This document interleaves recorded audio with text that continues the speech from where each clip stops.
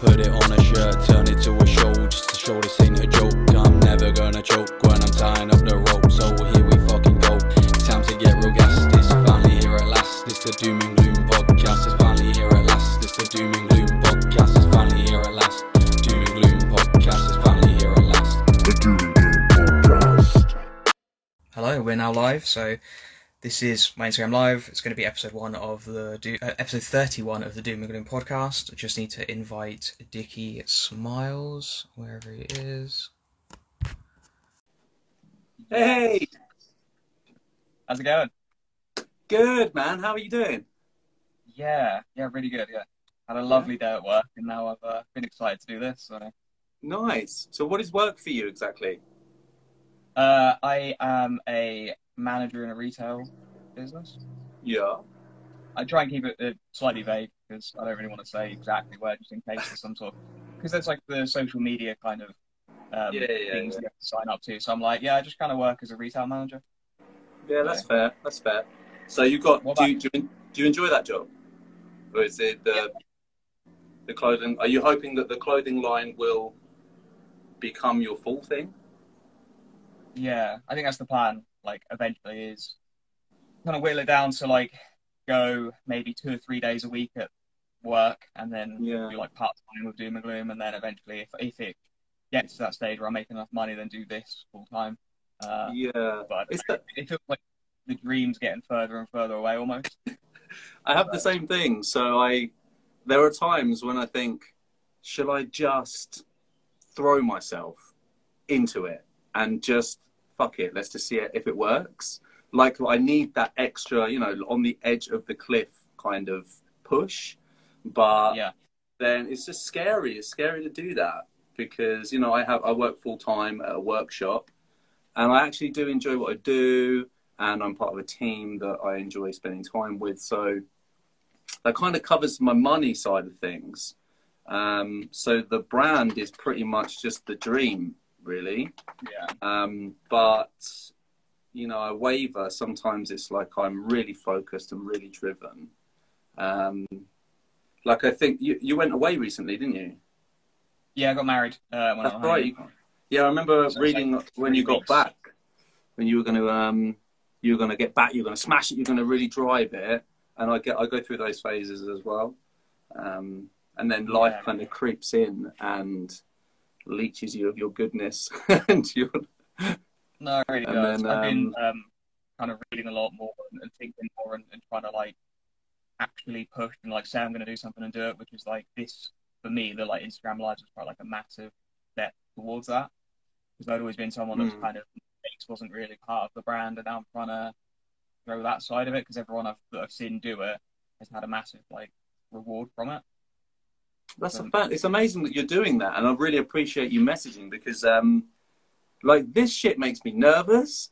Like, in person, normally I'm pretty sure of myself and just don't overthink it. But to sit here waiting for you to call, I was like, whew, like, oh my God, I'm going to chat to someone, and there's going to be a bunch of people watching, and that's kind of scary. So fair play. Like, I've thought the same thing. I've seen other people do it, but I've always been a little bit too nervous to press that button and just invite people over, I don't even play online games, really. Like, I grew up playing solo games, I grew up playing Final Fantasy. So it's like, it was just me in a game for 36 hours.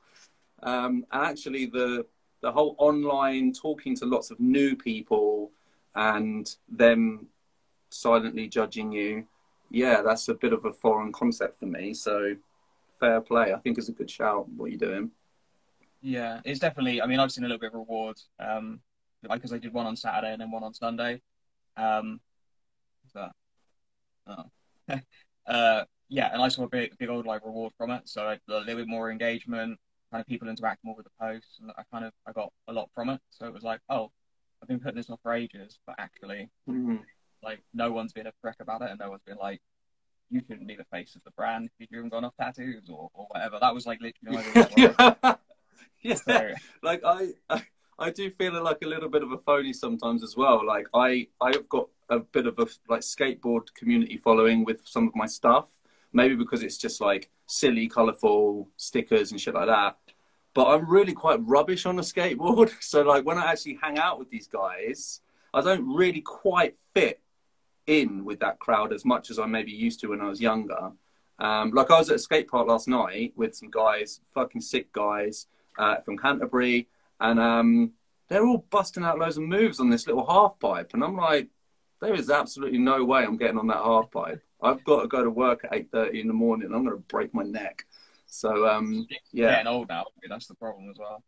I am totally getting old now, and I'm reluctant to accept it. But like at the workshop, there's a kind of pretty cool age gap where like I'm 36 now. My boss is like in his mid 40s, and another colleague is in his 50s.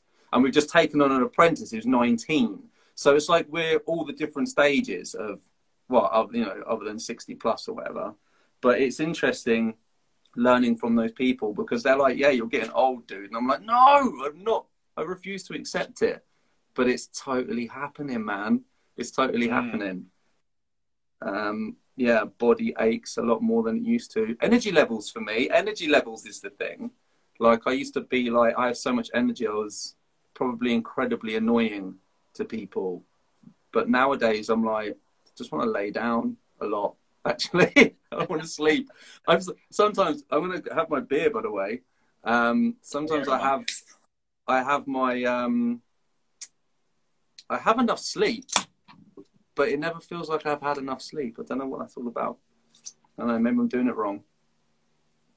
Maybe. I was someone that would get like 4 or 5 hours sleep, and that would be enough to keep me going. But recently, I think because of the age thing, I'm sleeping like 8, 9 hours, and now I'm finding that's enough. The age thing is definitely there. Like, well, whatever. I think embrace it. That's all we can do, really, isn't it? Like embrace it, enjoy. I think there are things to enjoy about getting older, like having less of a concern about things, giving less fucks, basically. Like there's a bunch of stuff I don't care about as much now, and I'm so glad that I can let some of that shit go because it's exhausting, worrying and caring too much about everything. Especially what people...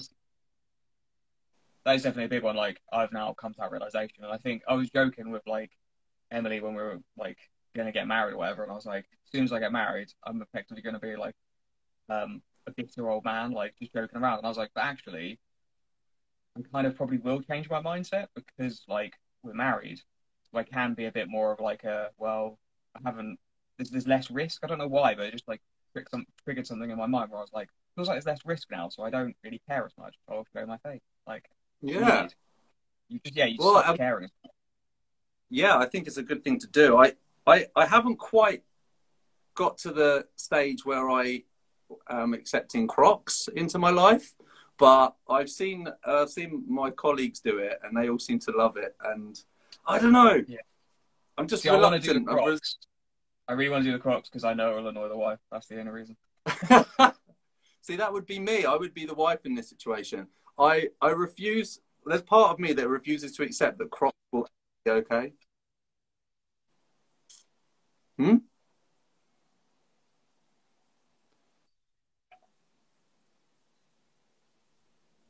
hear me still? Oh, sorry, dude. You went all crazy. Yeah, it looks like connection dropped. Low Life League just asked, what are we drinking? Did I see yours was... Oh, dude. I've got Red Stripe on the go, man.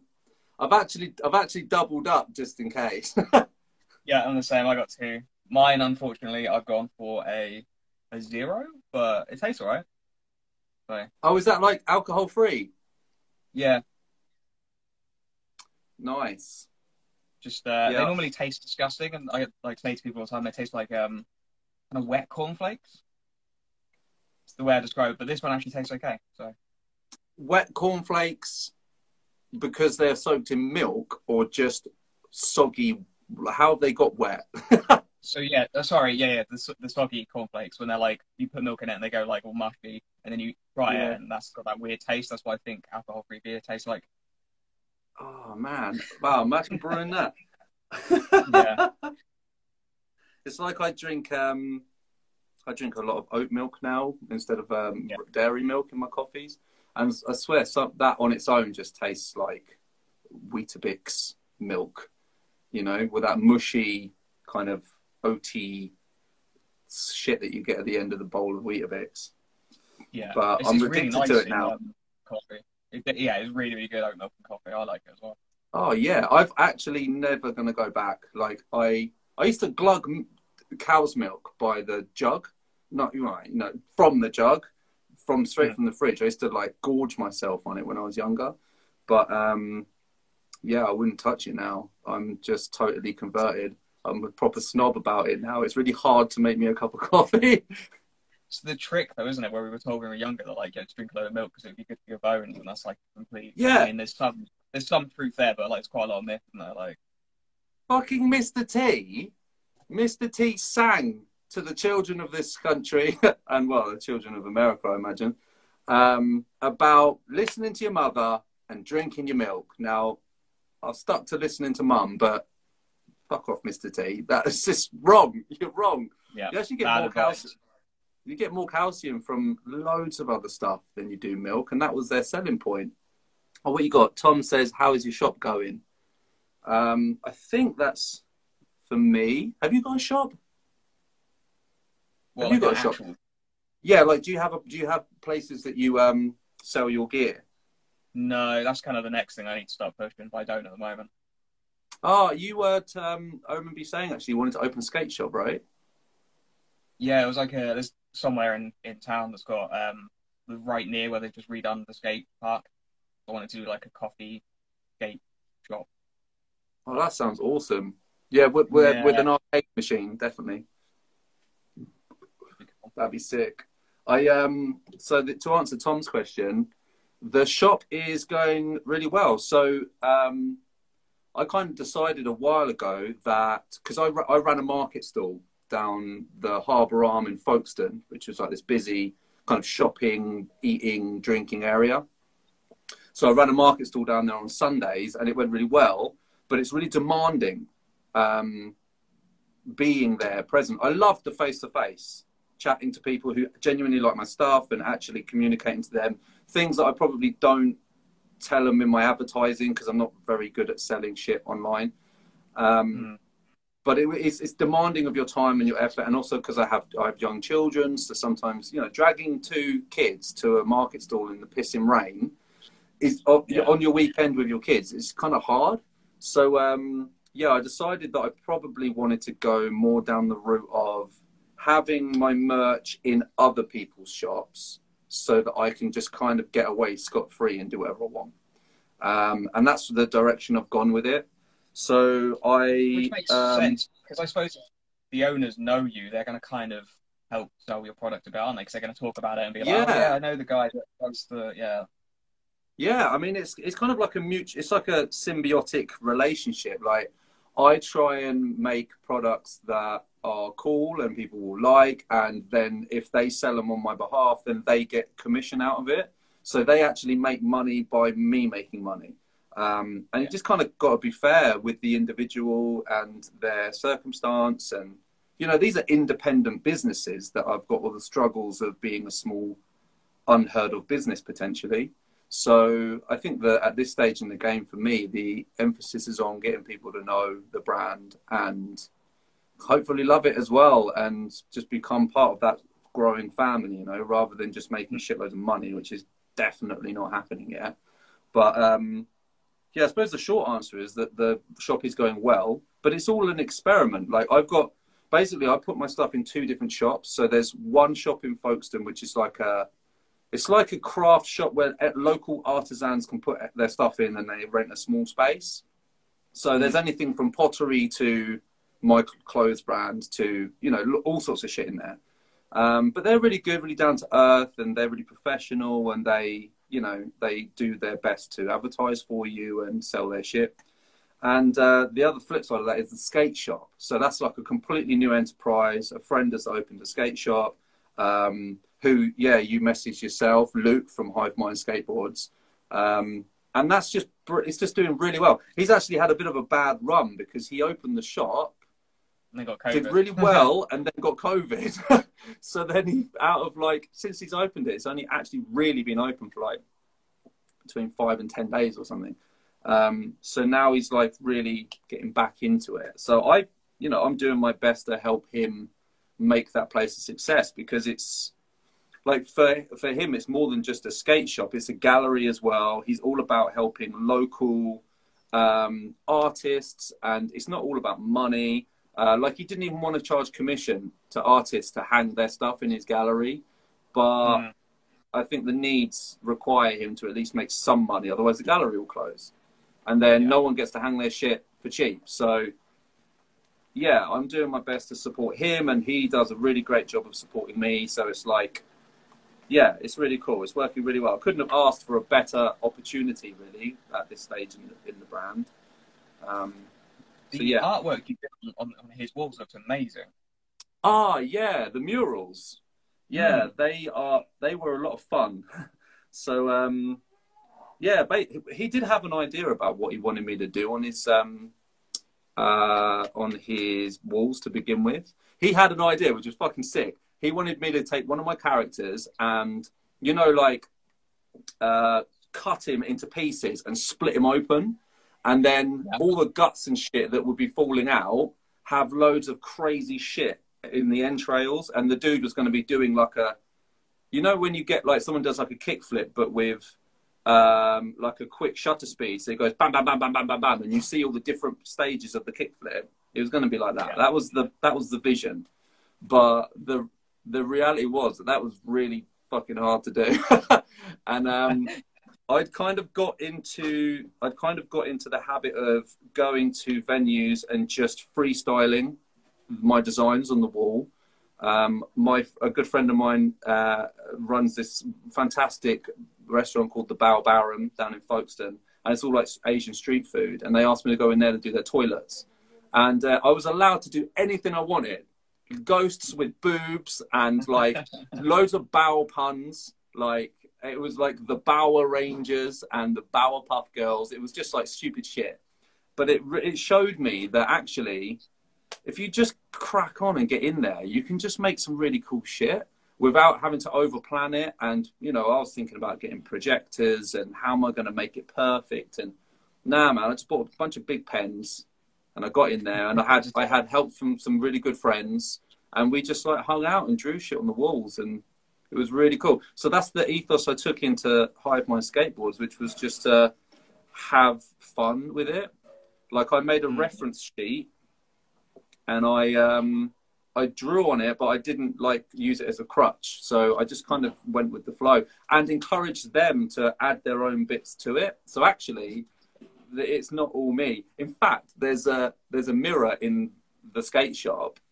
We knew it was going to be up, so the space underneath the mirror was like holy space that was going to be hidden. So there's a bunch of stupid shit drawn under the mirror because they wanted to practice and kind of get to grips with the pens because they weren't feeling so confident. So if anyone ever takes down that mirror, they are in for a treat because there's some cool shit under there. But yeah, the mural stuff is fun. Like, I really enjoy doing it, and it's nice to work with people who are willing to let you just be yourself. Looks like it's added a load of character to the store as well. Like, I've seen some pictures and like that looks so cool because it's like, is it just 2 walls? Is it like one corner of it, or is it like the whole thing? So it's like, yeah, it's basically 2 walls in a corner. Yeah. Technically 3 walls because one of them has a straight and then a bit of an angle. So technically it's 3 walls, but pretty much it's just a big corner of the shop. And yeah, so just kind of went for it basically. And he was really keen to, he didn't want me to treat it like a commission. He wanted me to treat it like it was my space. I wanted to make it all about Dickie Smiles, put my characters into it and try and get across some of the visual ethos of the brand, I suppose, which is like a bit mad and a bit positive and a bit pessimistic and just, I don't know, really just fun, really. Like, yeah, it was just really open, which I really did well with, because commissions I I enjoy doing commissions, but especially when there's money involved, as soon as I'm getting paid to do something for someone else, it's like I lose a bit of the drive and a bit of that creative flair. Here you go. What does this say? Could you talk a little about your lineup of characters? Love the aesthetic. Oh, right. The characters of the brand. Are you cool to talk about that? Yeah, I mean, this is essentially your chat. I'm just here to kind of talk to you. Oh, so. Right. Wicked. All right, cool. Right. So the characters. So Dickie Smiles was actually born originally from me, really. So my name is Aaron Richard Miles. So Richard, Dick, Miles, Smiles. And my old granddad, he was called Smiler in the army. So it kind of just worked. And my mate Baker calls me Mr. Smiles. So Dickie Smiles was born. And then once we came up with the name, I was already inspired by like Bessie's artwork and old Max Fleischmann cartoons and bandy-legged characters and all that artistic style. So we felt like Dickie Smiles sounded a bit like a kind of 1920s gangster. Hey, Dickie Smiles. Yeah. So that's where the kind of art, the kind of artwork style came from. And then we're like, right, who is this dude? And then I wanted him to be positive, but also have like a bunch, you know, like be like, fuck it, we're gonna die. Everyone's gonna die. This is a sad but honest truth. You might as well just enjoy your life as best you can and don't be a dick to anyone else. That was the vibe of it. But then, so that's where Dickie came from. Just the need to, almost like I wanted to create a character that embodied the person I kind of wanted to be and try to be and care less, have more fun. Don't get to the end of the fucking line and have a bunch of regrets, you know? Is he the one with the big ears then? Yeah, so Dickie is the one with, Dickie's this dude, yeah? So Dickie's the one with it's a glove, it's a hand, it's a heavy metal hand. I'm fucking well into metal, so that's kind of where that came from. And then we've also got, on the flip side of that, I needed someone who was pessimistic because I'm a moody prick sometimes. So I was like, right, come on, let's be like optimistically pessimistic and just kind of look at life a little bit like, fuck it, we're going to die, but with a little bit more heavy metal. And that's where Antichrist Mallard came from. So she is like the yin to the yang that is Dickie. And so Antichrist Mallard is a Satan-worshipping duck. And she still has that same fuck it ethos, we're going to die, but it's a bit more like, you know, it's a bit more sadistic, I suppose. So I pretty much used Mallard for my more pessimistic humour. That kind of millennial, oh, we're going to die kind of humour. Like, I don't know. I've got a pretty dark sense of humour sometimes. I can't put it all on T-shirts. But what does surface, what gets through the... What I do is I come up with jokes and shit that I think's funny. And then I send them to my mates in the group chat. And they're like, no, don't put that on a T-shirt. So then I use them as my filter. So yeah, I've got Antichrist Mallard and we got Dickie Smiles. And originally I also had a character called Sweatband Beaver, and there was also Toxic Bottle, who was pretty much just an embodiment of inebriation, which was another part of my persona. But I haven't used those characters quite as much. I've focused far more on my two main ones, Dickie and Mallard. And Mallard actually used to be a guy when I first drew her, and she pretty much looked like a dude in a gimp suit. But then I found out that mallards are really rapey, so they got really questionable mating practices. So I was like, right. I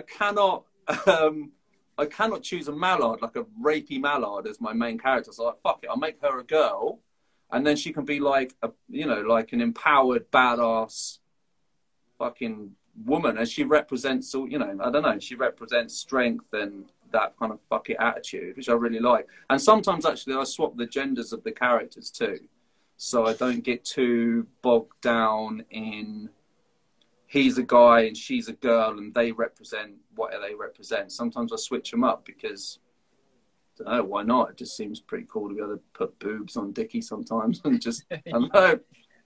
No, I think it's there's a definite style with all your stuff, and it's really nice to see. The thing that like drew me, and I think when I first came across your stuff, was the hats, not the hats, the heads you got made. Oh, those heads, yeah.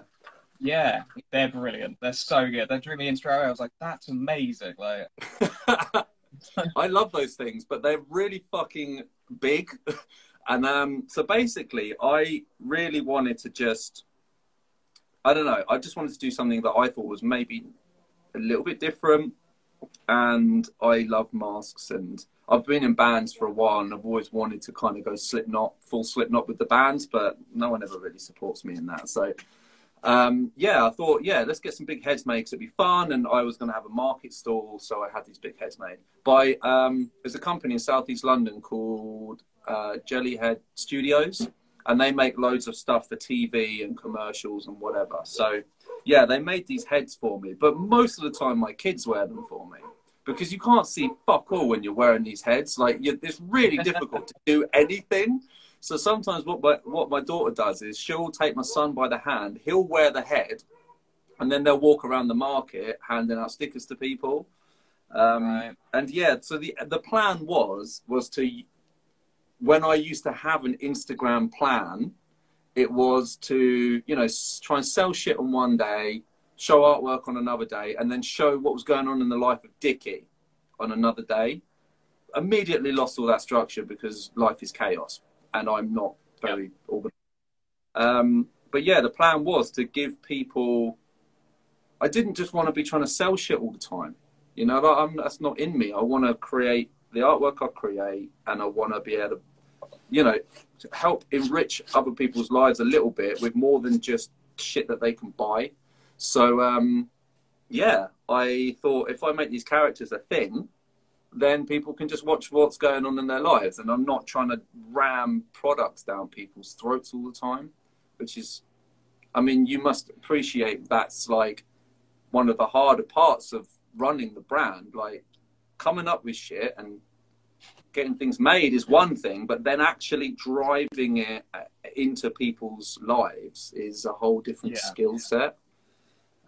Yeah, I think that's where the stories is really good. So like the grid posters, essentially, you want to showcase like some nice photos of stuff that you're going to sell, and then with the stories, it's been nice because you can just, I just share people's stuff that I like. So if I see some like cool artwork, I'm like, oh, share this, and then like tag them. Or I started doing just like when I'm out with the dog, like take a photo. Nice. Yeah, I saw that. Yeah, I saw that on your Insta today. And then I missed like a day or two, and then I had a couple people messaging me, like, where are the photos? I'm like, oh, that's kind of cool. People do like that extra non-selly crap. So yeah. So it's that fine balance. One of the guys that inspired me to start the brand in the first place is a dude called Colin, and he runs the Quartermasters in Folkestone. It's an independent brand. He's been doing it for 8 years now, I think. Like, really successful in his little niche area, and he's fucking smashing it. And he was the one that taught me that the story element of an Instagram feed, that's, you know, use that to let people know what's going on in your life. Like, you're a human being running an independent brand. You know, we all obviously we all grow up seeing brands and businesses and companies being very professional and in your face all the time, so it's easy to aspire to that, but actually, like, do you really want to be that person, you know? So I think that actually for little businesses like us, adding a human element is really important.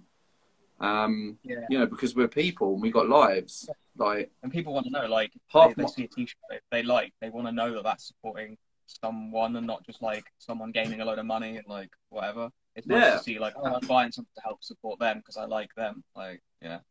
Oh, absolutely. Like, making money, that would be lovely. That would be great. I'm well up for doing it, but it honestly comes secondary to just the positive interactions and that feeling of like internal wealth, like feeling of well-being, wholesomeness, engaging with other creative people, having like for me, it's my artwork. So ever since I was a kid, I would really enjoy showing the people that I loved a thing that I made, and that was how I kind of secured my self-esteem, I think. And I've not changed at all. Like, I was 6 years old drawing pictures of people on surfboards, and I'd show my mum's mate Sally, and she'd tell me that she loved me. And I'm fucking still doing that now, but now I just put it on T-shirts or whatever.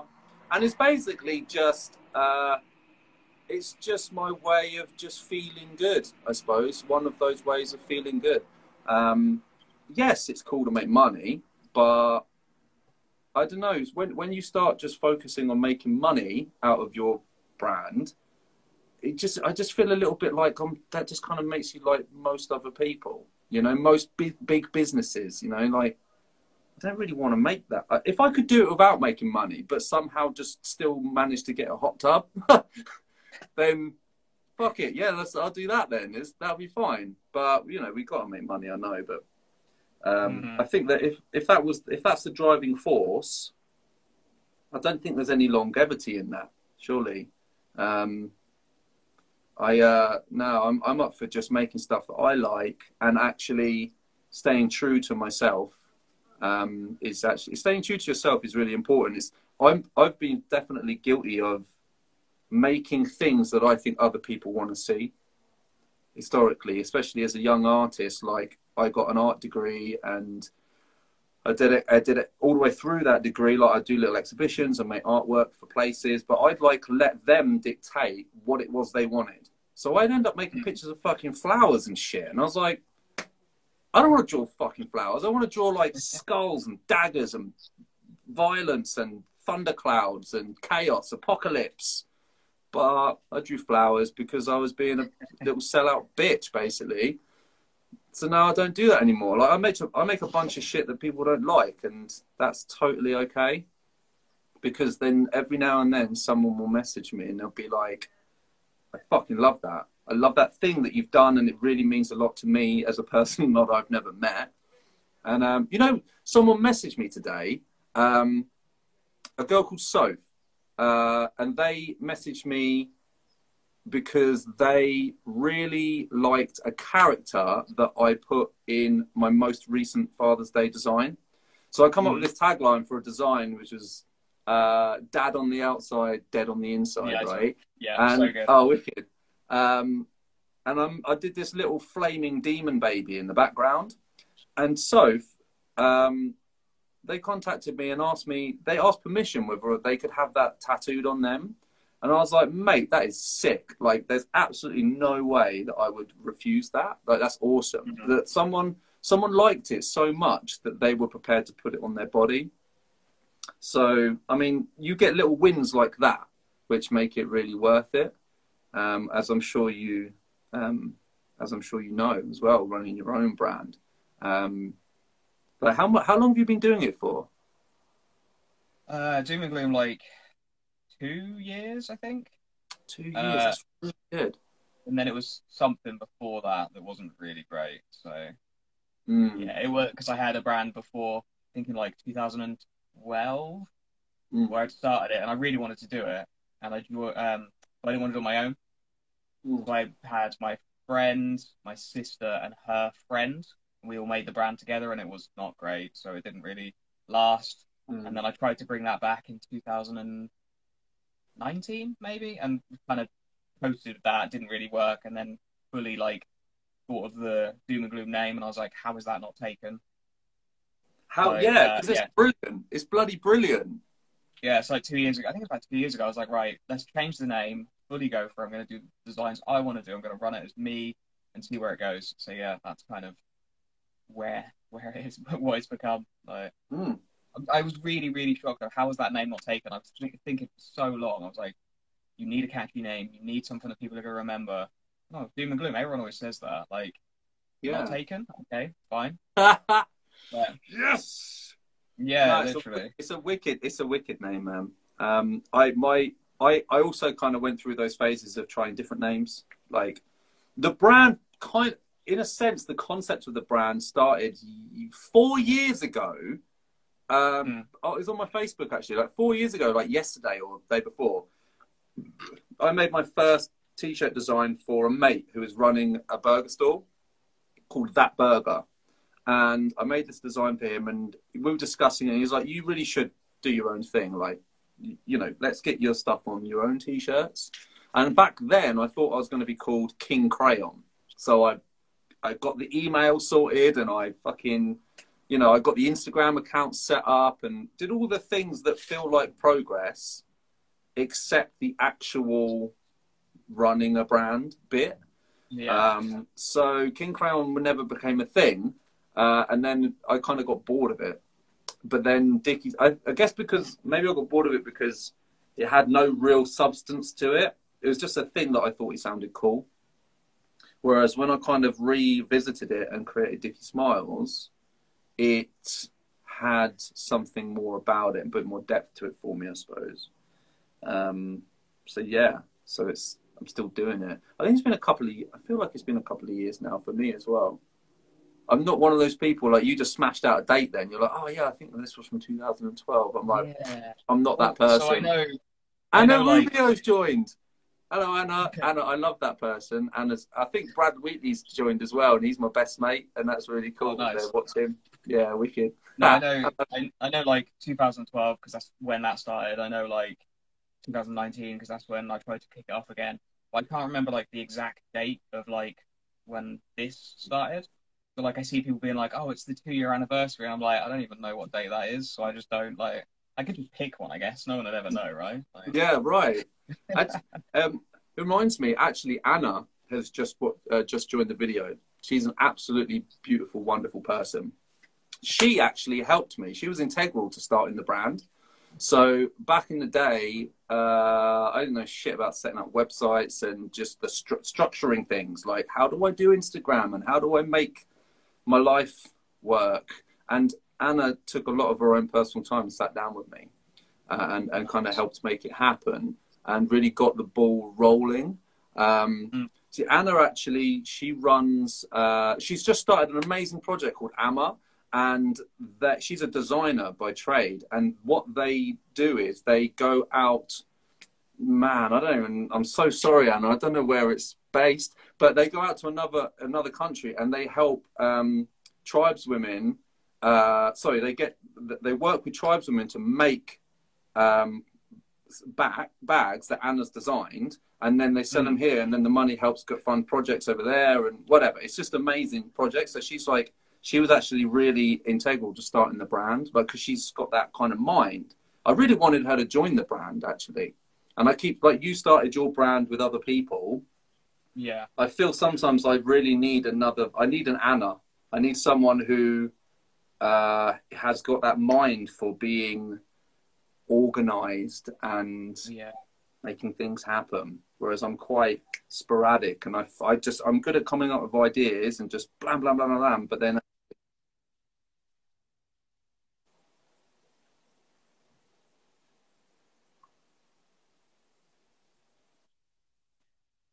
helping you. Didn't get any of that. Oh, you hear me now? Hear me now. No, it like the people I tried to start the brand with before, they weren't really into it, and that's my massive like fall down. Like I was really passionate and trying to pull everything, but I felt like I had to run it through them just to check. And yeah, that was kind of like why I didn't really get anywhere. Whereas now it's just me, so I can just go, do I like this? Yes, put it out. But if there's somebody like that, yeah, her that's actually going to help, that would be perfect. Yeah, I do wonder about that. Like I love the fact it's just me, because I can just pour myself into it, and other than using my friends as like a filter for not being too offensive, I pretty much just can do whatever I like. So I do worry that if I ever brought another person into the project that they would, I don't know, it would taint it somehow, or I don't know. Like I really wanted someone else to do my social media for me because it takes fucking ages. But you're not writing your own posts, you're not writing your own captions, you're not pouring your personality into that, which I think that it is important. Otherwise, unless someone can mimic the way you are and the way you speak and the things that you agree and don't agree with and whatever, it's going to be shit, isn't it? It's not going to be you. Yeah, that's the battle of like trying to find people to help you, and then it not working out, or Yeah. being completely wrong. Hive mind your bumper Clark. He's just joined us as well. Luke. Luke was Luke. Why? Oh, Luke. You got to keep trying with Luke. One day you'll get him on your show. Well, that's why I reached out to him when he was off, because I saw he was doing not like live but videos and like explaining stuff, like why he wasn't or he was in the park, whether with his dog, and I was like, surely he'll come on and chat to me, right? And then when he's like, no, I don't want to, I was like, well, he's doing more than I am. Like, I don't feel comfortable doing little videos while I'm out on a battle. I think that but I think it's a different kind of. I feel like it's different though, because I don't get nervous making videos and posting them, but this was kind of nerve-wracking, knowing that people are going to be watching you live, you know. So I get it. I get where that apprehension comes from, and I think also for Luke, he's like just started a business. He's just started this business, and it's taking up a lot of his time and his mental space as well. Yeah. And I feel like he would benefit probably from getting into the swing of it, especially because he hasn't even run the shop for that long because he got COVID. So I feel like once he gets into the swing of things and, you know, he feels a bit more established, then he'll probably have a little bit more to bring to the table. And I'm sure in time you'll get him on your show. We'll have to just keep badgering him. Yeah. You need to lure him with, what are those crisps that you love?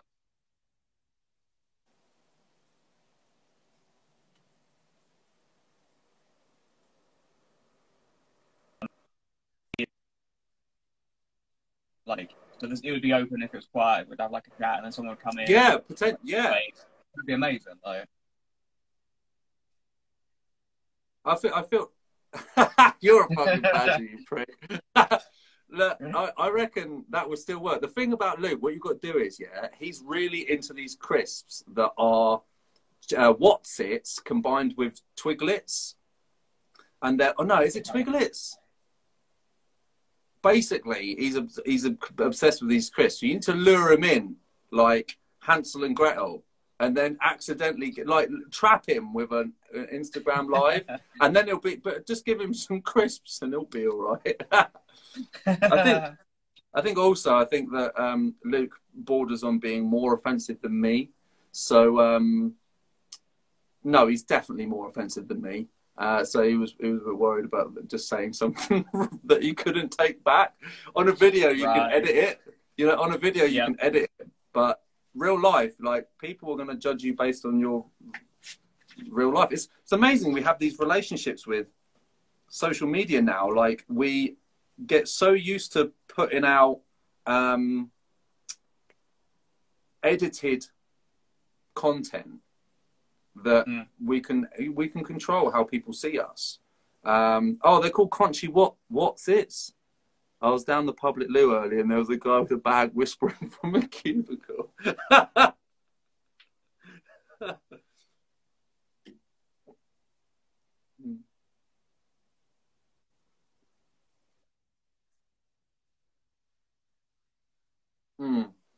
Oh.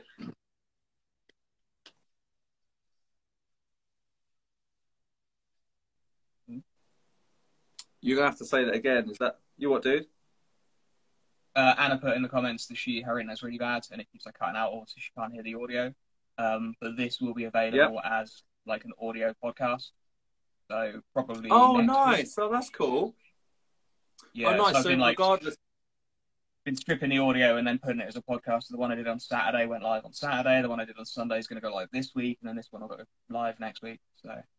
Oh, nice. So yeah, because I'm finding that your visuals keep going blurry. So it's like it dips in and out of goodness.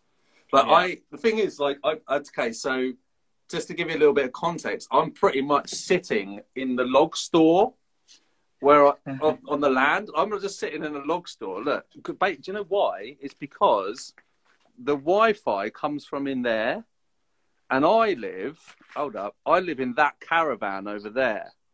So I didn't want to Keep risk as not close as you having. can, yeah. Yeah, this is as close as I can get to the Wi-Fi without actually sitting inside. And it was a nice day, so I wanted to be out here, you know. So yeah, I'm just sitting in a log store, but hopefully, yeah, if the audio is going to go out, that's wicked. Then people can listen at their leisure. Yeah, that's the only thing I found that's annoying about these Instagram lives. Like the first one I did, the lighting was wrong, so I changed that. The second one, the lighting was right, audio was good. The visual of me was really like grainy and not great. Mm. And then this one, we both look good, but we both keep dropping out every now and then. But like, Yeah, we look good. yeah, that like it shouldn't drop out because we both got like right near the internet. So like, why? Yeah, I've got full bars on my Wi-Fi thing, but I don't know, man. I live in the middle of nowhere, so I don't know. Maybe it's technology, isn't it? Bloody pain in the arse. Instagram isn't trying to like screw us over, trying to do anything to reach more people. Yeah, well, our 3 people that are following us right now. Hello, 3 people. It keeps going up and down. I think we got to about 10 at one point, 11. So I think it fluctuates. Well, this happened when you were talking to your previous guest. Is this a show now? Are you a host? Yeah, I think so. It's episode 31 of my podcast, isn't it? So I've done 30 episodes of these. 30 episodes. That's really cool that you've. So actually, I thought that you were someone else. I think that I'd seen. Did you do a podcast with someone who's got loads of throat tattoos and big tunnels? Because I definitely, or maybe it was just a model that you use. I think that I got the definite wrong impression. I thought that you were someone else. But when you popped up on the screen, I was like, I recognise this guy. I thought that the person I'm seeing now was the guest on the previous show. Turns out that you are. Oh, okay. Yeah. So on Saturday, the guy at the bar. Sounds like Aaron. Yeah. Yeah. Yeah. Okay, cool. So I thought you were Aaron. I'm also Aaron. Are you just trying to get all the Aarons? Weird. Which is quite funny because that's the discussion what I had on Sunday with Dan, saying about like that was my biggest concern about going live and showing my face was that I'm not tattooed on my like neck, arms. I've got some on my legs, but like, am I what you'd think when you think of a brand owner? Yeah. Well, actually, it's really interesting that's an interesting point because I naively presumed that the other guy was the brand owner. So I see where you're coming from with that, but for sure, challenge the shit out of that. Like, there's a brand called, I don't know if you know it, THTC, the hemp trading company. Really big brand, all hemp, pretty much. But they were like one of the pioneers for getting stuff made out of hemp because of the, it's ecologically much better for the environment and a whole bunch of reasons, whatever. So, but I met this dude once because I work at Boomtown and I designed all these hoodies for our crew. And he comes and does stuff on our stage. He gives swag out to performers and they throw them out into the crowd or whatever. And you've got like 10,000 people in this fucking crowd or whatever. And the dude asked to come meet me because he liked the artwork. And he gave me a little goodie bag, like with like a bunch of THTC swag or whatever. But he was so unassuming. Like he runs with his brother, maybe, this massive brand that are like deeply embedded in like hip hop culture, loads of rap artists, like wear their shit. And it's just kind of like counterculture because it's like using hemp and it's associated with weed. But you meet the guy and he's just a nice man. I didn't see any tattoos. He just had a baseball cap on. He just was just wearing khaki clothes. And yeah, he was just a chill guy. But the dude's running a fucking... And in fact, my mate Tom, very much the same. The dude just looks like a dad. He just looks like a dad, although he's got a cool Mohican now. But he runs a chain of amazing barcades all over London called the Four Quarters, and they're incredibly successful. And you know, you can go there, you can buy, you can get a burger or a hot dog, you can play all those old arcade games that we would have remembered from being a kid, like Lucky and Wild and R-Type and Street Fighter and whatever. But to look at the dude, he just looks like a dad. Every time I've ever seen him, looks like a dad. I think maybe, you know, looking cool is overrated, man. Yeah, exactly. But no, that was genuinely my biggest concern, was like, I'm not heavily tattooed. I probably don't look like a brand owner. Is that going to go against me? But actually, just thinking about it, like, one of my biggest influences, I guess, is Johnny Cupcakes in America. Yes, I looked at that. Yeah. The owner of that brand has no tattoos. So Mate. I don't know why I'd never thought, like, oh, it's fine. And his brand is fucking genius, man. They were a big inspiration for me, like for some of my more grandiose ideas that I definitely haven't made happen. Yeah. But yeah, I really like that idea of creating a product and selling it like a different product. Like, he makes t-shirts, but he sells it like a bakery. Like, I've read that, you know, you go into some of their stores and all the clothes are folded in like ovens, and the place smells of like a bakery. Now, people accidentally go there to get donuts. So actually, I've just made a product. I've just had these amazing socks sent over from Poland, and they are super bright, really vivid, vibrant. But they kind of, I've decorated, the design is a bit like the icing on a donut or some shit. So then the packaging, I complemented that, and it was inspired by exactly what Johnny Cupcakes did. Like, I've tried to make these socks and package them as if they are something that you would eat, like a treat. I actually call them feet treats because I'm really lame. But but yeah, I think I'm really into that idea of just be weird. Just be weird. That's okay. Like, don't just make what other people make. It's really tempting to do that because you think, right, I'll just do what everyone else does because it looks like it's working. But that's the other thing I've learned, is that a lot of people look like they're doing really well. In fact, they look like they're doing better than you, and they might not be, man. And a lot of times they're not. So, you know, don't lose heart. And that's another thing that Colin from the Quartermaster taught me, is that, you know, because I get hung up on like followers. Oh, so and so's got 5,000 followers, and we started at the same time. And he's like, dude, that is so irrelevant. Like, it's better to have a small community of people who really love your shit. Hi, Chloe. It's better to have a small community of really people who love your shit than to have like 100,000 people who don't give a fuck about you. Like, and that makes me feel better, because social media, because that's essentially the main tool I guess we're using for publicizing our stuff. It also has a tendency to make you feel like shit sometimes. You know, social media can make you feel crap. It makes you feel like people are doing better than you, or that you're not doing good enough, or whatever. Like, you've got to have the right mindset and just use it as a tool, and just, you know, focus on the positive shit, like interacting with people, collaborating with other artists. Like, use it for its good side, because there's a dark side to it too.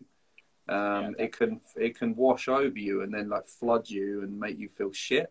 So yeah, fuck how many followers you've got, I guess. Like, I've been doing this for like a couple of years, and I still haven't got I still haven't reached 1,000 followers. But the people that do follow me, they're fucking sound, and they're really positive, and they support me by buying stuff and by just saying nice stuff. Saying nice stuff is actually really underrated. Oh, Chloe has no school on holiday summer. Isn't that summer? That's how summer holidays work there, right? Yeah, I think so. Wicked. That's awesome. That's great news.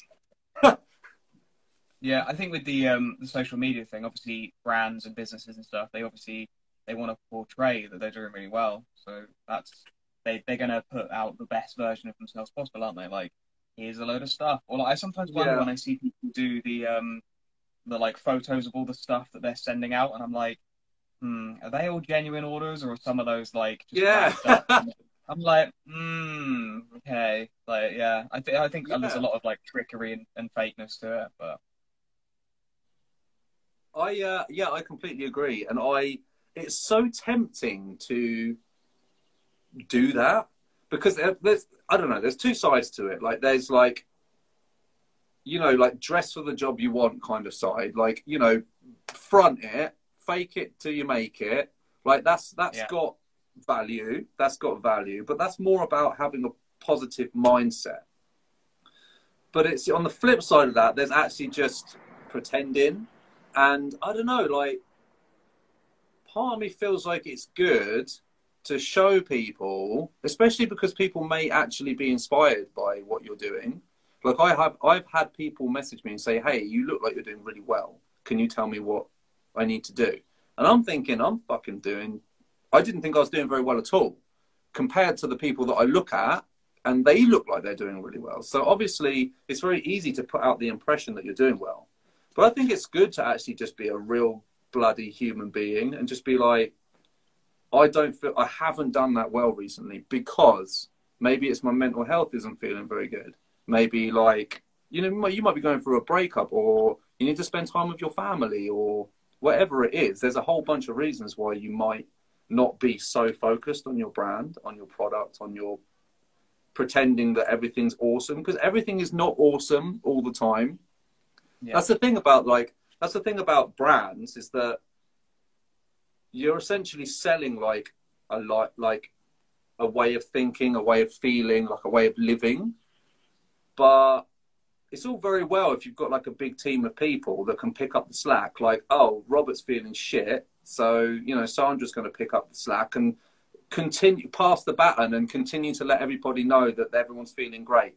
But when you're doing it on your own, if you feel shit, then that feeds into the brand as well. You either don't communicate with people, or you lie about how you feel, or you tell them the truth and say, I'm just a human being and I feel a bit shit at the moment. And that's actually a good thing to do, because that's how humans work, basically. Idiot, hold up. Sandra would never. I tell you what, Sandra's, yeah, she's a bitch. So, fake Anna Lee, she very recently modelled for one of my t-shirts. And actually, big up this woman, right? Because I don't know what your experience is of dealing with Instagram models, because my experience so far in the 2 years maybe I've been doing it is that most of them were, my experience is the majority of people that I've contacted or been contacted by, and then I've sent them swag that I pay for personally out of my money because I'm a single working dad, don't fucking even bother posting shit about it. Like, there's this dude, like, fake Anna Lee, praise you, girl, because she actually, even though she's got a lot of shit going on in her life right now, she fucking made the effort to post some stuff for me and big it up, which is exactly what she told me she would do, and she did it. Mm-hmm. No, but there's another dude. There's another dude, I think his name was Jacob Mallins. The dude's got nearly 95,000 followers or some shit. He contacted me. I sent him my swag, and he's ghosted me, man. He's fucking ghosted me. And he's like the third, maybe fourth model to have done that. And I just think that's bollocks, basically. I don't know. Yeah. What's your experience? What's your experience of actually reaching out and sending stuff to people? So I've had a mix. I've sent her some stuff before, so he's always been really nice. Fake Anna Lee. Yeah, I had a mix. So sometimes, of course, yeah, that's how I found out about her. For you, sorry, yeah, I've just remembered. I saw her on one of your posts. She was wearing a pink. That's how I nicked her. Yeah, thanks for that, dude. No, it's like all over the place, isn't it? So sometimes people are really good and they do post a couple of images, some stuff, and it's okay. Other times they just don't, and then you're like, cool, I've just lost some money, thanks. Yeah. It's really awkward at the moment as well because I'm like trying to get people to do. If I send them stuff, I'm like, I'll send you like 2 or 3 t-shirts, but I really need some like reels or something for TikTok, like a mini, even if it's just like an unboxing and then like how you style the outfit or whatever, like because that's how you have to play the game at the moment is the reels or the TikToks. Like you need the video side, not necessarily a photo. So Yeah, absolutely. This feeds into. I just saw a comment previously. Can you scroll through the comments? What happens if I touch the screen? can. Oh, is it going to Yeah, go you can mental? scroll through 'em. Oh, so. Oh, fuck yeah, I've broken it. This feeds into a comment that someone just asked us. How does the algorithm affect us? Because we are all victim to the algorithm god. And yeah, it's true. I've only just started doing reels, and that's a whole skill of its own. And actually, just accepting that you are that person now that does TikTok and reels and shit like that. Like as a dad, every bone in my body tells me to run away from it because my kids like it. So I'm like, that's their thing, and I will just stick to playing Abe's Odyssey.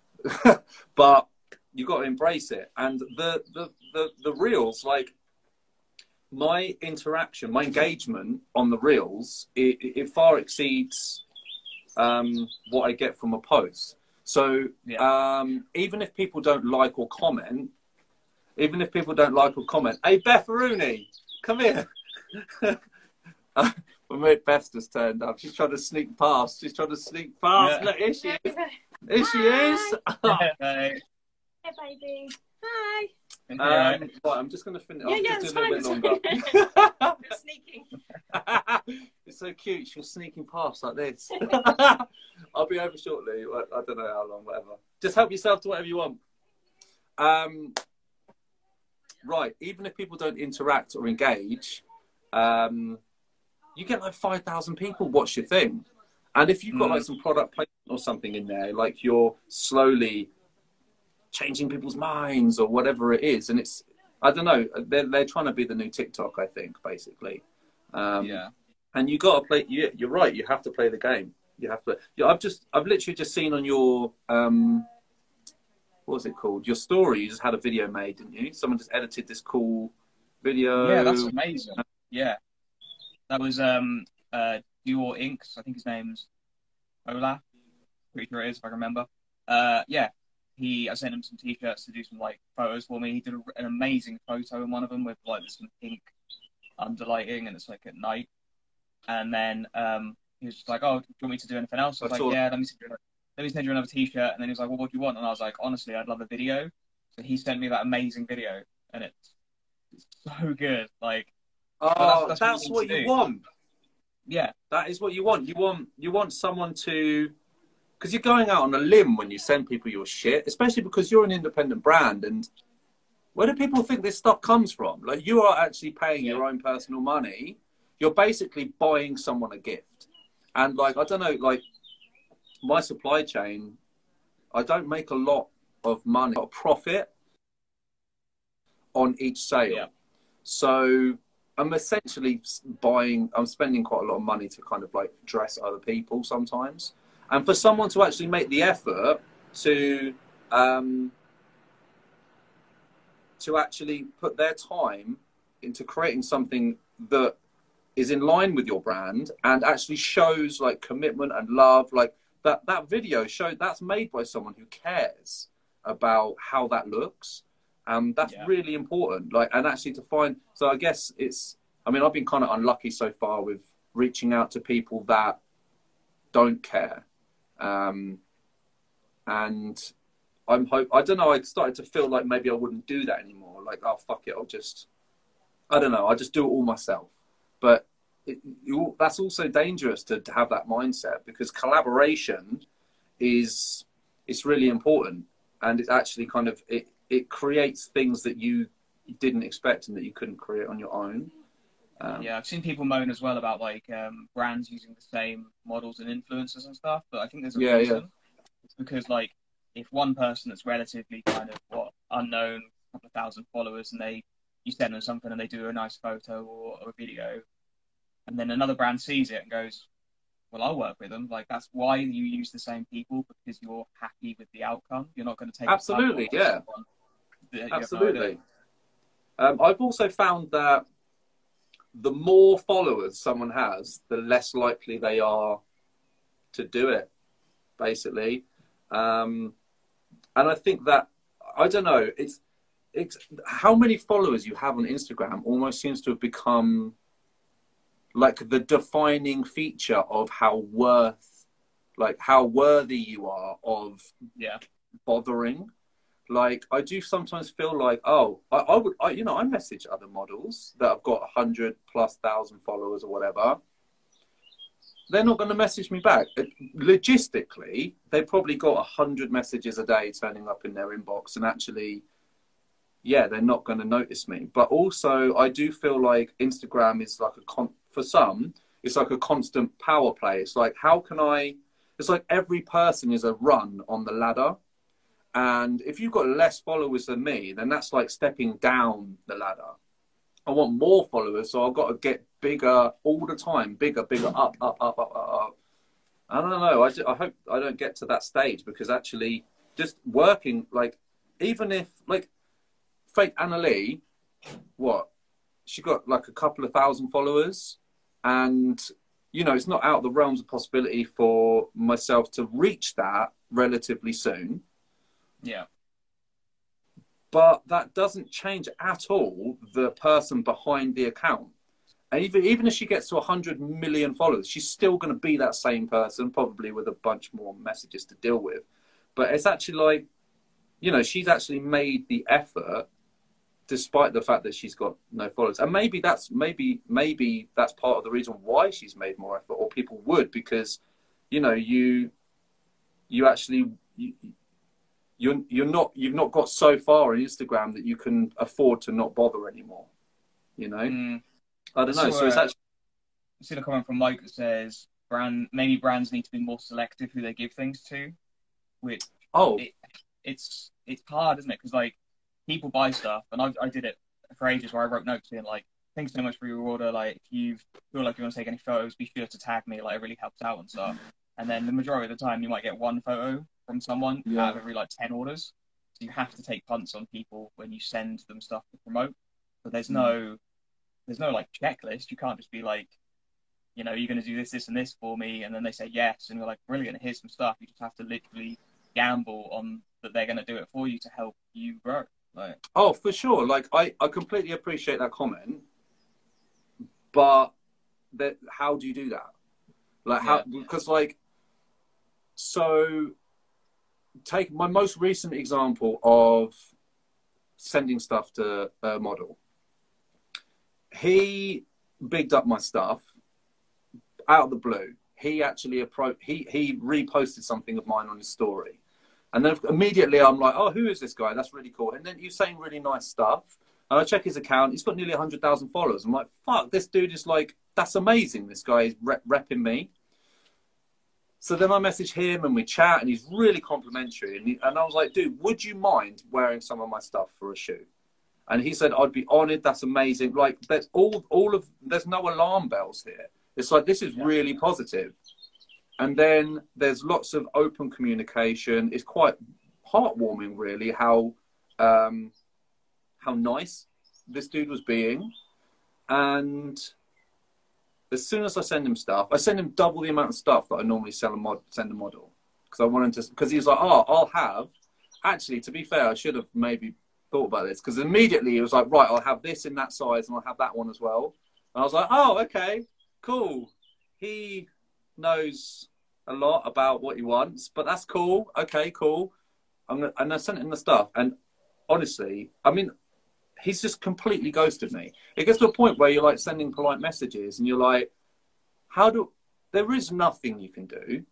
And then what do? Do you get shitty? And then it turns out that they had death in the family, or he ran his dog over or some shit, which happens. Like, people have shit happen in their lives and they can't help that. Or is it that he has just got a bunch of free shit and now he can't be bothered? Or, like we were discussing earlier, mental health might be low. You know, like, he might just be feeling shit. So then, but it's happened a bit too many times now for me to just think, oh, it's another person having a struggle. It's like, I do feel like they might not do it on purpose, right? They might not do it. They're not. I don't think there's any malice. Like, oh, I'm going to swindle this dude, because some of them I've approached. But I think that once you've got the swag and, you know, it's sitting there under the cupboard or whatever, there's no. What's the incentive? You've been given, like, if you got every morning, if you got paid before you went to work, would you bother going? No, you'd be like, exactly. Wicked. Thanks for my money. I'm going to go down the arcade and play fucking R-Type. That's what it's like. They're getting sent the shit, and then they don't necessarily have to do it. But, like, talking about being selective, this dude, you know, he modelled for other bigger brands. Like, that was his thing. Like, I was like, dude, like, this guy's put out some really good content, and these photographs good. You know, he's modelling other brands with a similar ethos. This is big thumbs up. And it still might be that I've got the wrong end of the stick and the dude's just very, very busy.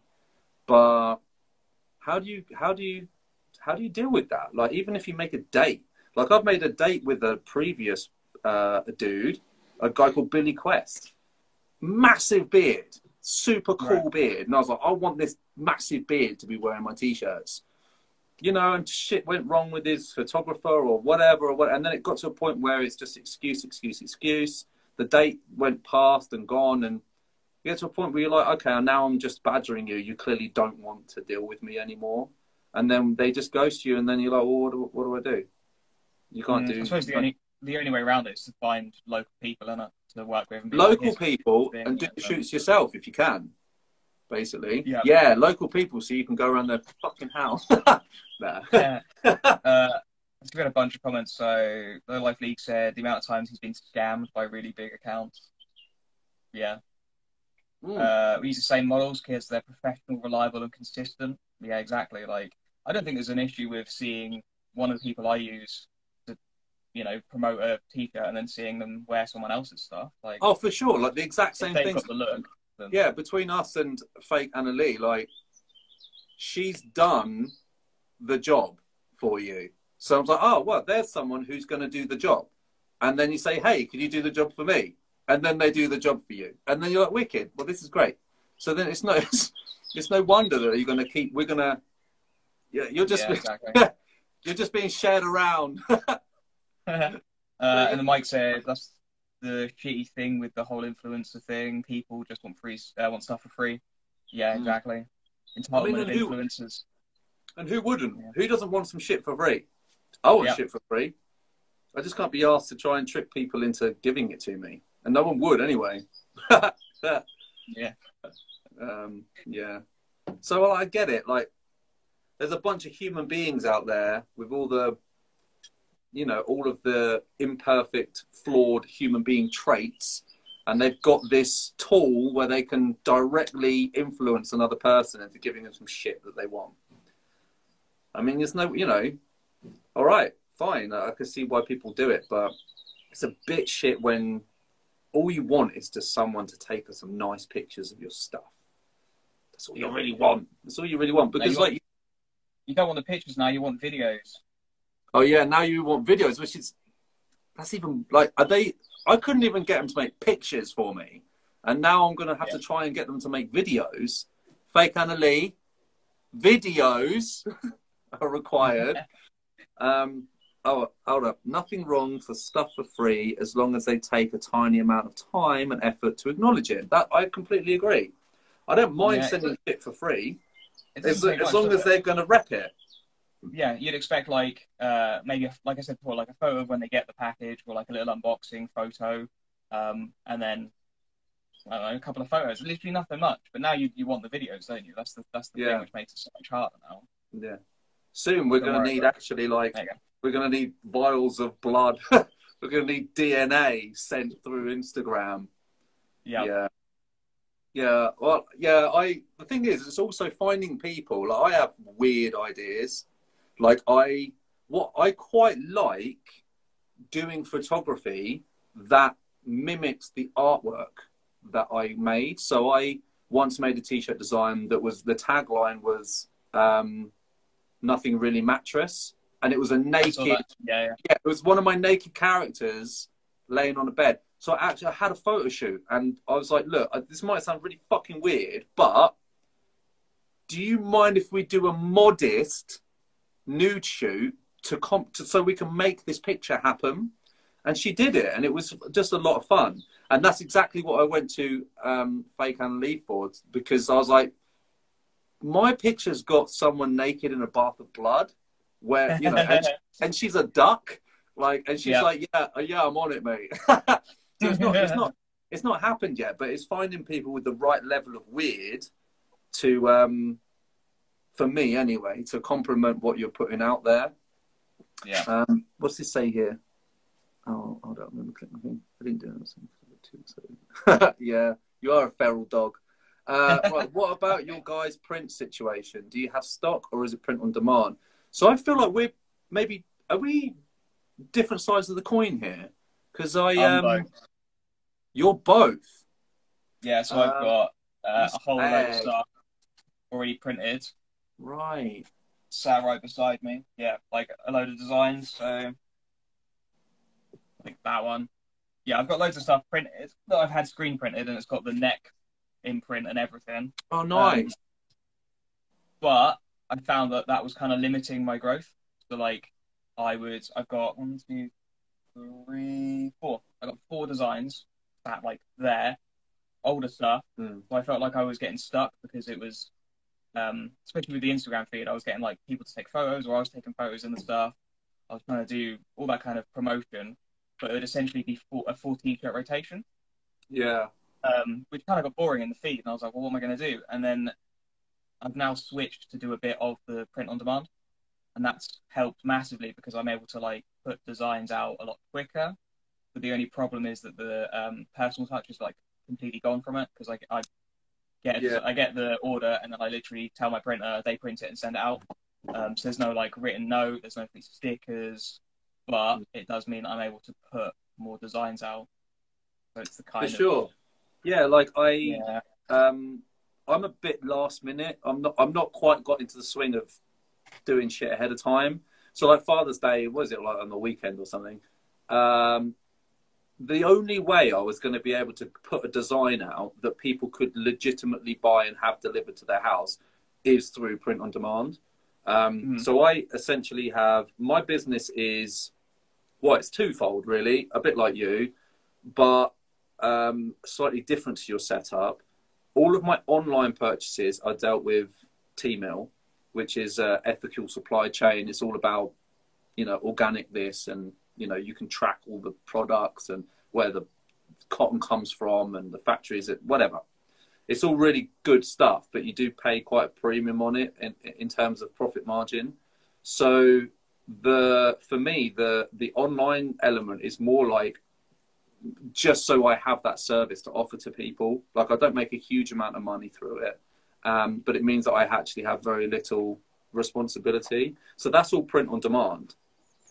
My issue is actually getting people to the website, you know, like, dealing with SEO, search engine optimization, and marketing and paying for advertising and all that kind of stuff. It's like, I always feel like I'm barely juggling all the balls. It feels like I'm always dropping a ball somewhere. But on the flip side of that, I use the same supply chain, because all of my shit can be sent once it's knackered. You can send it all back, and they recycle it and make new t-shirts, right? So in order to maintain the whole reason why I use that supply chain, I need to make my physical products come from the same supply chain. Otherwise, I'm like, got half of them is more ethical than the other. So I was like, right, fine, I use one supply chain. But it means that I have to buy my physical products as wholesale through my print on demand company, which means I'm actually still paying a fucking mega premium for the t-shirts. Like I pay like 14 quid a t-shirt, like, and then trying to make a profit on that. It's that's why you're trying to sell t-shirts for like 25 quid. Which, by the way, a lot of people scoff at on a market stall because they're like, you can tell immediately they're not going to spend any money. But some people get it. Like some people really get it, and they're like, right, you're an independent business, you're doing your best, and you're trying to stay moral and think a little bit about where your product's going to end up, probably in the, you know, in the bin. So then they'll pay a little bit extra for it. So yes, currently I don't know, I've not really done it very well because half my products are, you know, these t-shirts and hoodies and whatever, that's print on demand. It can be sent back and you can go to my website and buy it. But I get too excited and I'm like, I want to make hats. I want to make stickers. I want to make like those socks that you saw recently, right? So I'm getting other products made, but I can't sell them on my website because my website's provided by my print on demand company. So I've now got this real, I'm fucked, man. So I've got like half my company's like in store only. You want to buy a pair of socks from me, you got to come to this shop and buy them because. So why can't you can just have, because I've got it, you just have a link tree in your bio. Your link tree's free, go to it, and then one section will be like sustainable t-shirts, click here, accessories, click here. And the accessories link. That's a brilliant idea. The accessories link could then go to like Big Cartel or Shopify, and that's just the accessories, and then everything else is. Oh, you genius, boy. That's brilliant. I've been, brilliant. Because I've been thinking about how to tackle this. Because my nightmare situation was someone wants to buy a t-shirt and a pair of socks. Then they have to go to 2 separate checkouts. Yeah. So but that's cool. So, I mean, I think in my situation, if I'm not prepared to stop using T-Mail right now, which part of me is not prepared because it's easy. It's already set up. The website exists. I work full time. You know, like you're sending stuff out in the post. Like, how does that impact your, you know, because you work as well. Do you work full time at the moment? Yeah, I'm quite lucky. So I'm either doing like a morning shift where I finish at 3 in the afternoon, or I'm on a late shift where I start at 12:30 in the afternoon. So right. So you've got those time slots either side to, you know, actually focus on it and send stuff out. Like for me, so a little FYI, I live in a little caravan on a commune. So, and I work in a workshop. So actually, no, I don't have a spare room. Like my spare room is a field. So it's like, I don't actually have space to own shit and then be able to send it out willy-nilly. So I guess for me, in order to be able to really unify my business, I'm going to need to make actual life changes. Whereas, you know, the majority of people out there are living in a flat and they've got another room, or maybe they can stick a few boxes under the bed or whatever. I share a caravan with my 2 children. So it's like, I've not really set myself up too well to run a hands-on brand. You know, we've got a little post office in the village, but yeah, I'm not really set up too well for that. So for me, yeah, that Linktree thing might be really good because I really want to make other products. And I actually personally find that in terms of like profit margin, if you're going to think about that, the profit margin on an enamel badge or, you know, a pack of stickers, you're looking at, that's not far off. For most people, it's not far off the profit margin of a t-shirt. For me personally, it's the same as a t-shirt. My online profit margin for selling a t-shirt is the same as selling 1 enamel badge. So actually, the way that my business is currently going, you know, you just go where the money goes, I suppose, or where your heart goes, and you want to, what you want to make. So I'm currently looking at more like badges, patches, stickers. There's a load of collectors for like enamel pins and stuff. They get into your sure. art. Absolutely. There's so Folkestone, I grew up in Folkestone. Mike Adams has joined, by the way. Mike, how you doing, mate? I went to school with him, and he's also probably still in Folkestone. I think that's the last time I saw him there anyway. So there's there was a screen print company in Folkestone called Black Oak Printing, run by a couple of people. They're lovely, and but they also started a company called Life Club UK. Now, I don't know if you're aware of it, but Life Club UK, yeah, they got fucking 200,000 followers or something. Like, they've got loads of people following them. They're so successful with their badges that they had a successful, ecologically considerate, water-based, wholesome screen print company that was successful. Like, they were the only one in the town doing it, and they were smashing it.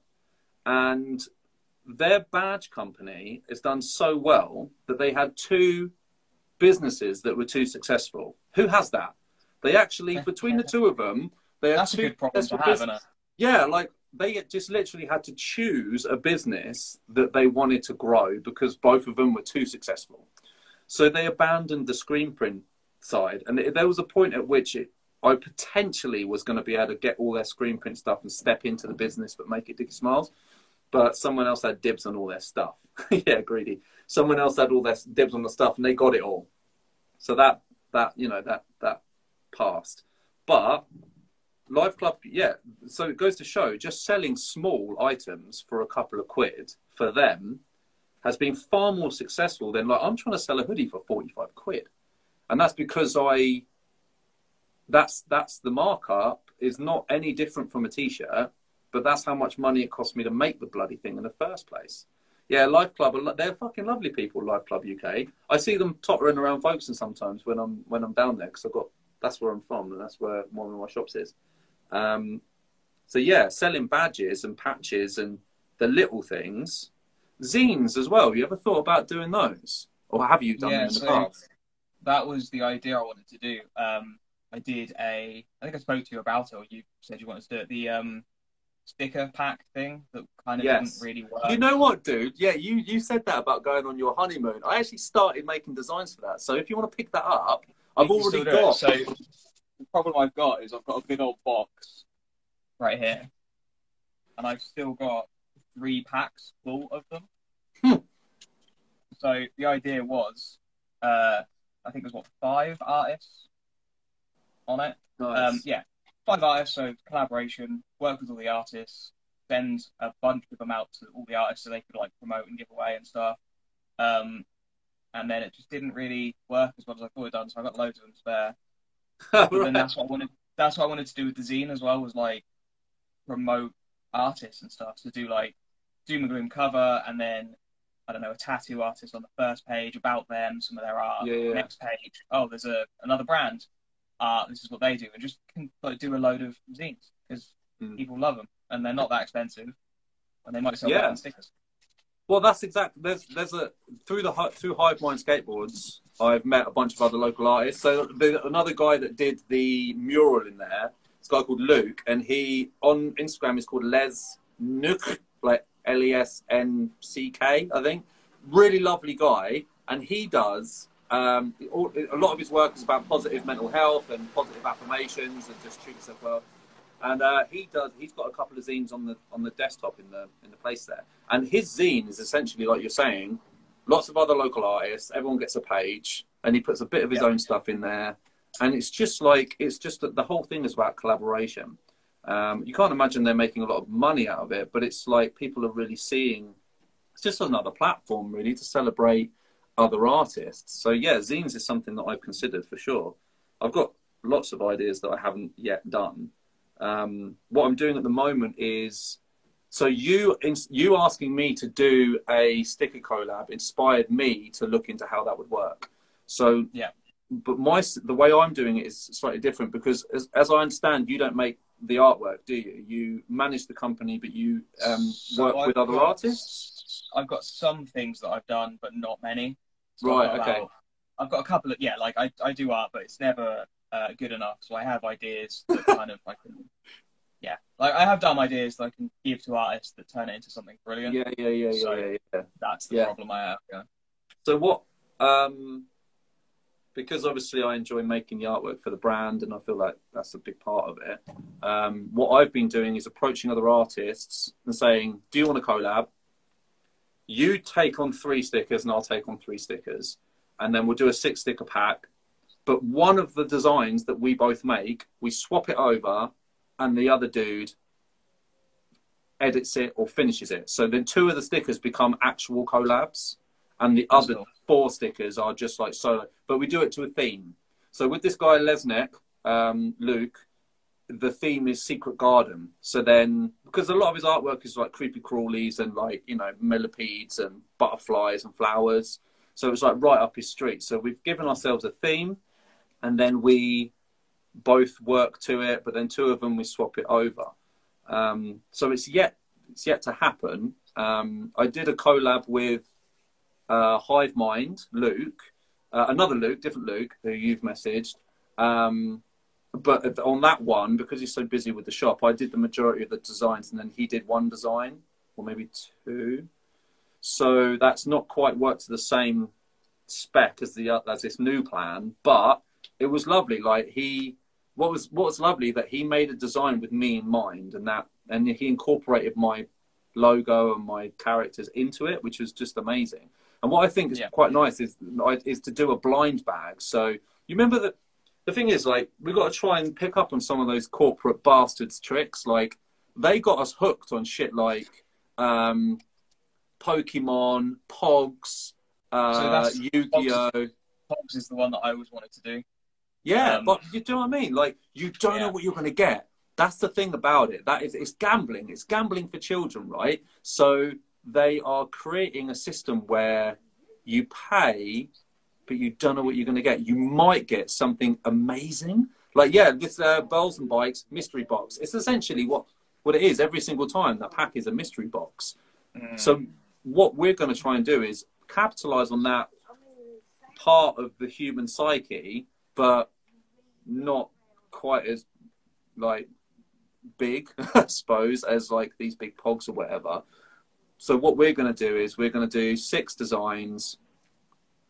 Some of them will be hollow foil, and you know, to see how it works. Like, it's just fun, you know. It's just a little bit of fun. It's not going to make us $1 million, but I think Rock Dead did it last year, where they did. I think he had like 30 cards, like playing cards, and it was essentially you buy something to get a pack free, and then you open it and see what you've got. And so that thing is the thing I think that would encourage a lot of people like our kind of age to buy them or buy products or whatever.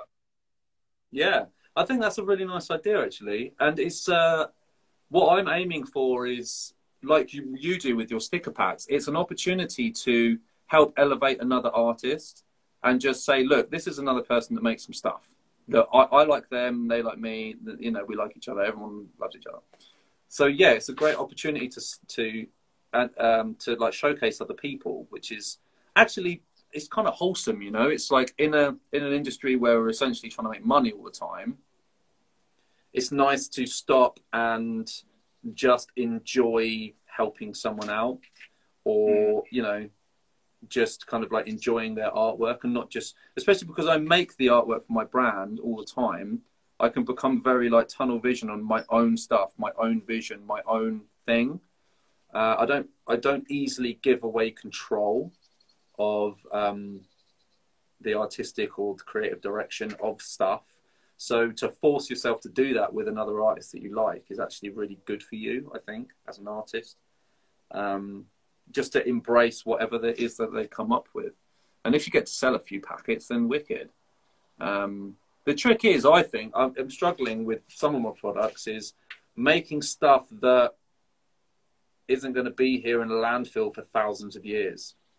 You know, so that's one of the issues with marrying vision with a kind of the understanding that we are actually, in our own small ways, fueling quite a destructive industry. So, you know, I'm trying to do my best to make it less shit.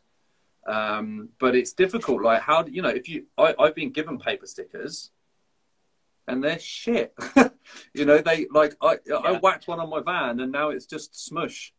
It doesn't exist anymore. But the sticker, my own sticker that I stuck next to it at the same time, is still there. And then, I don't know, can we? Either there needs to be a shift in technology where we have products that last a very long time, but products that last a lifetime, but not beyond that. So we get to enjoy it for our life, but then it dies with us, or a shift in our relationship with products. So embracing the fact that it is temporary. And embrace, like with the thing with the t-shirts that I do at the moment with T-Mill, the reality is you wash those fuckers at 60 degrees and you fuck up the print. Like, you've ruined it. Like, it's going to fall to, but it's not because it's a shit product. It's because it's been made in an ecologically considerate way and it needs to be treated differently. But when you do mess it up, you can send it back. But no one does. That's the thing. Who does that? Just looking to see if I can find the book, but I can't see it. Patagonia. I read their book, and they do if like any of their products break, you can take it back to their store and they'll fix it in front of you. If they can't, they'll send it back and it will be fixed, but they'll give you a brand new one. Oh wow! Yeah. What kind of products is that? They started off doing like mountaineering sportswear stuff, but now they're kind of like a lifestyle-ish, trendy brand, I guess. Nice. That's a really good ethos. But I don't know. I guess maybe the newer generations will have a better adjustment period for that relationship with new products, because I'm the brand owner of Dickie Smiles, and I've got a bunch of defunct t-shirts, things that got messed up in the wash, or they just ended up getting fucked up, and I still haven't sent them back to T-Mill to get them replaced. And I own the brand, so I'm like, what hope? You know, how many people are gonna do that? They're actually gonna send it back in the post. So it's kind of got me thinking, when thinking about like sustainability. Is it just as sustainable to try and source ethically produced like raw materials, products, t-shirts, blank ones, and just get things printed locally? Because even though I'm using an ethical supply chain, you can't avoid the fact that your cotton is going to come from India, right?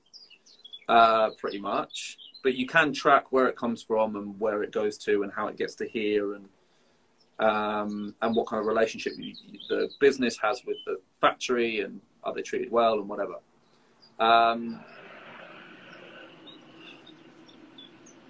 I've lost my train of thought. So but essentially it's still coming from but it's been printed in the Isle of Wight, so it's still travelling a long way.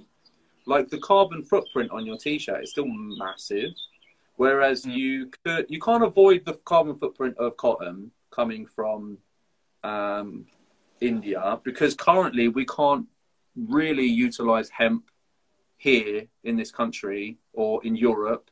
I looked into getting hemp for my t-shirts, and I think the closest place was like Slovenia or somewhere, and it was just it wasn't very viable, to be honest. So the carbon footprint of what we make is pretty high already.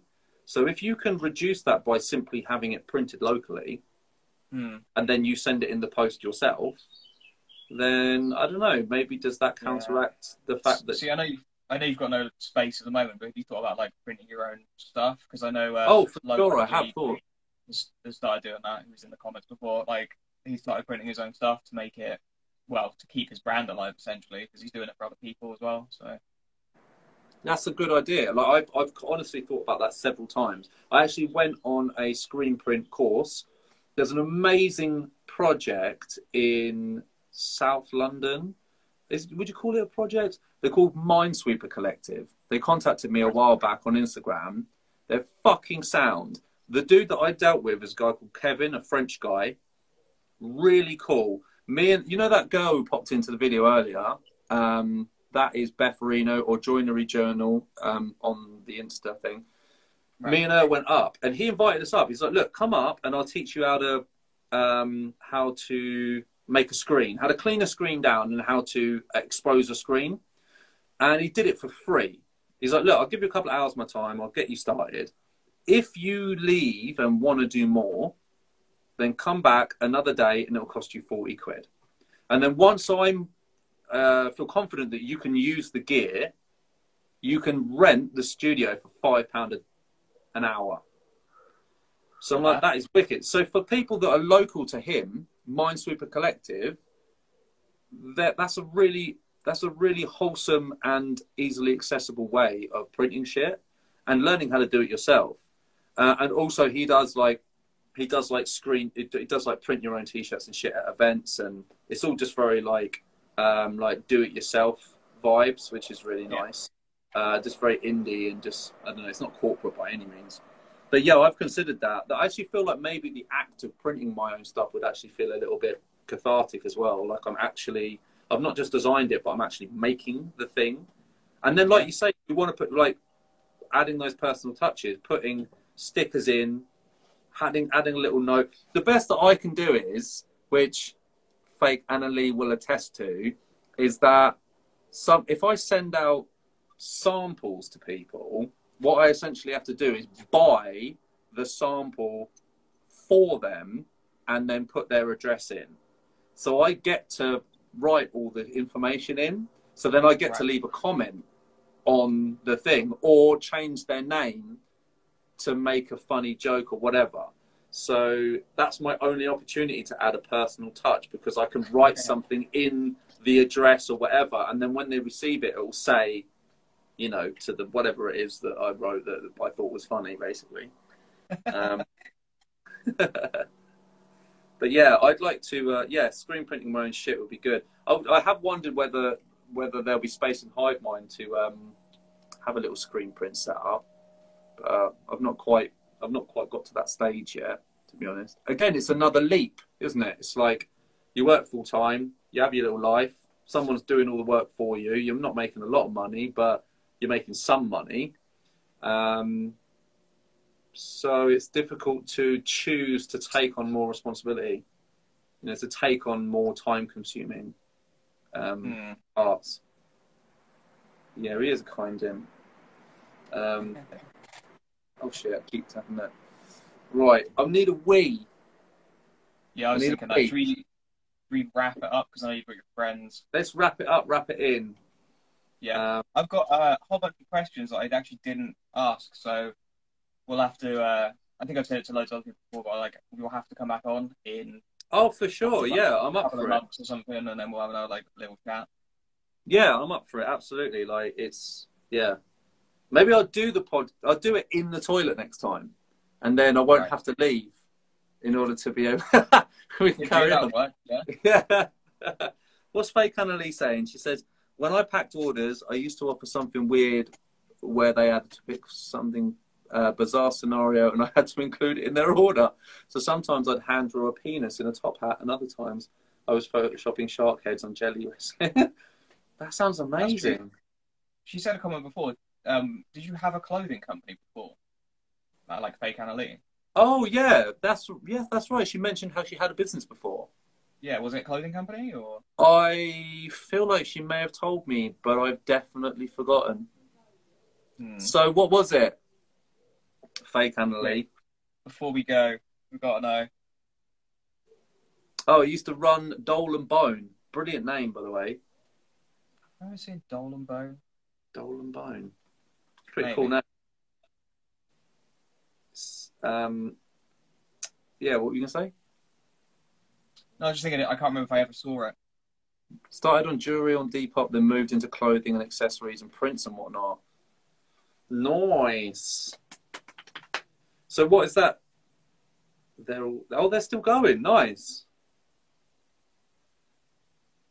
Yeah, prints and all the other bits that's another fact. That's another that whole element of the business that I neglect probably, but I actually find that they are a pretty good outlet for some of the more risky stuff that I make. It's one thing having something bordering dark topic or offensive on a print in your home, and there's another thing wearing it on a t-shirt. Definitely. So I feel like some of my more risque stuff should probably just be put on badges or so this is going to sound really morbid, but I just did that Father's Day design, which were, the dead dad thing. No, not dead dad, the dead inside thing. My cousin contacted me, and she was like, because her father died when she was young, and so my tagline was dad on the outside, dead on the inside. And she messaged me, she said, if this t-shirt was for my dad, it would say dead on the outside, dead on the inside, which was so bleak. It was so bleak. But I was like, mate, I'll make you an honorary t-shirt called the Dead Dads Club. And it became a thing. Like, I've not done it. And it's only blossomed because my cousins approached me who has lost her father. But it turns out her best friend lost her father. And then my boss lost his father. And then it's something that when I stop and think about it, there's so many people in my life who understand my humour and share it with me. And they've all lost their fathers. So Dead Dad Club is probably going to be a thing. But to have it on a t-shirt might be a bit much. But, they might wear a badge or have a print or whatever. So it's... Numbered prints would be the one, wouldn't it? Like, limit it to... Yeah. Yeah, that's true. That's the downside to print on demand, is that they're less, I don't know, in a sense that it's difficult to make them more special. Like, you can't have how do you do a limited edition? So it's like, when do I decide to withdraw my products from my website if they're continuing to sell? Like, I don't know. Anyway, what were you going to say? Wrap it up. Wrap it up. Yeah. Wrap it. Yeah. Just going to say, like, it's quite nice. We had like a lot of interaction in the comments, so it was nice to get. Oh yeah, I love that so much. Like, I was quite nervous about doing this actually, but it's been really lovely having people chime in and give us things to talk about, and because that's something I worried about. I was like, what if we don't have anything to talk about? Yeah, everyone says that to me, and they're like, well, what's your process? And I'm like, literally, I think of like, I talk to the person, find out a little bit about them, and then I think of some questions and I write some topics down, like I've done here. So I've got a notepad with a load of stuff. Didn't even need it today, but like, just in case I'm like, and then I can ask something, because if there's a bit of dead air, it's easy. And then I try and get the other person to do the same. I'm like, think of some stuff. Yeah, sorry, I didn't do that. Yeah. I did put a thing out like you. I put a post out on my story. Did anyone fucking respond to it? Did they bollocks? No one. Quite miserable at the moment. They used to. People used to be really interactive. Now they're just not. Yeah, pricks.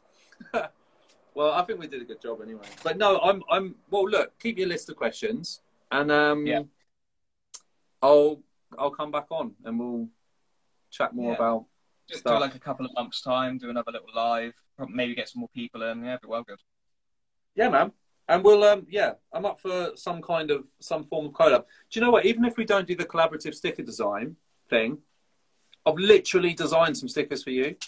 So if you want to use these designs or just whatever, I don't know, just have some fun with them or whatever. Or maybe we could do I could do some t-shirt designs for you or something. And then, that'd be really cool. Add some of the dicky silliness, but it will be doom and gloom collab, like a crossover or whatever. I don't know, whatever. Yeah. No, we'll definitely do that. I'll message you after this, and we'll figure some stuff out. All right, man. Well, I really need a wee, so I'm gonna go. Nice one. Thanks for coming on. Bye, dude. Nice one, dude. Oh, wait, dude. Wait. What is your name? Ian. Oh, it's Ian. Oh, nice. Yeah. Nice to meet you, man. Yeah, we kind of skipped the intro a bit and just got into, full on into the conversation. Yeah, so. I think that's because I was a little bit I was a little bit pumped up. I've been sitting there staring at my blank screen for 10 minutes before you rang me, so I was like, straight in there. But yeah, Ian, nice to meet you, man. It's been wicked. You too. All right, catch you later. Right. Bye, everyone. All right, bye. Cheers, guys.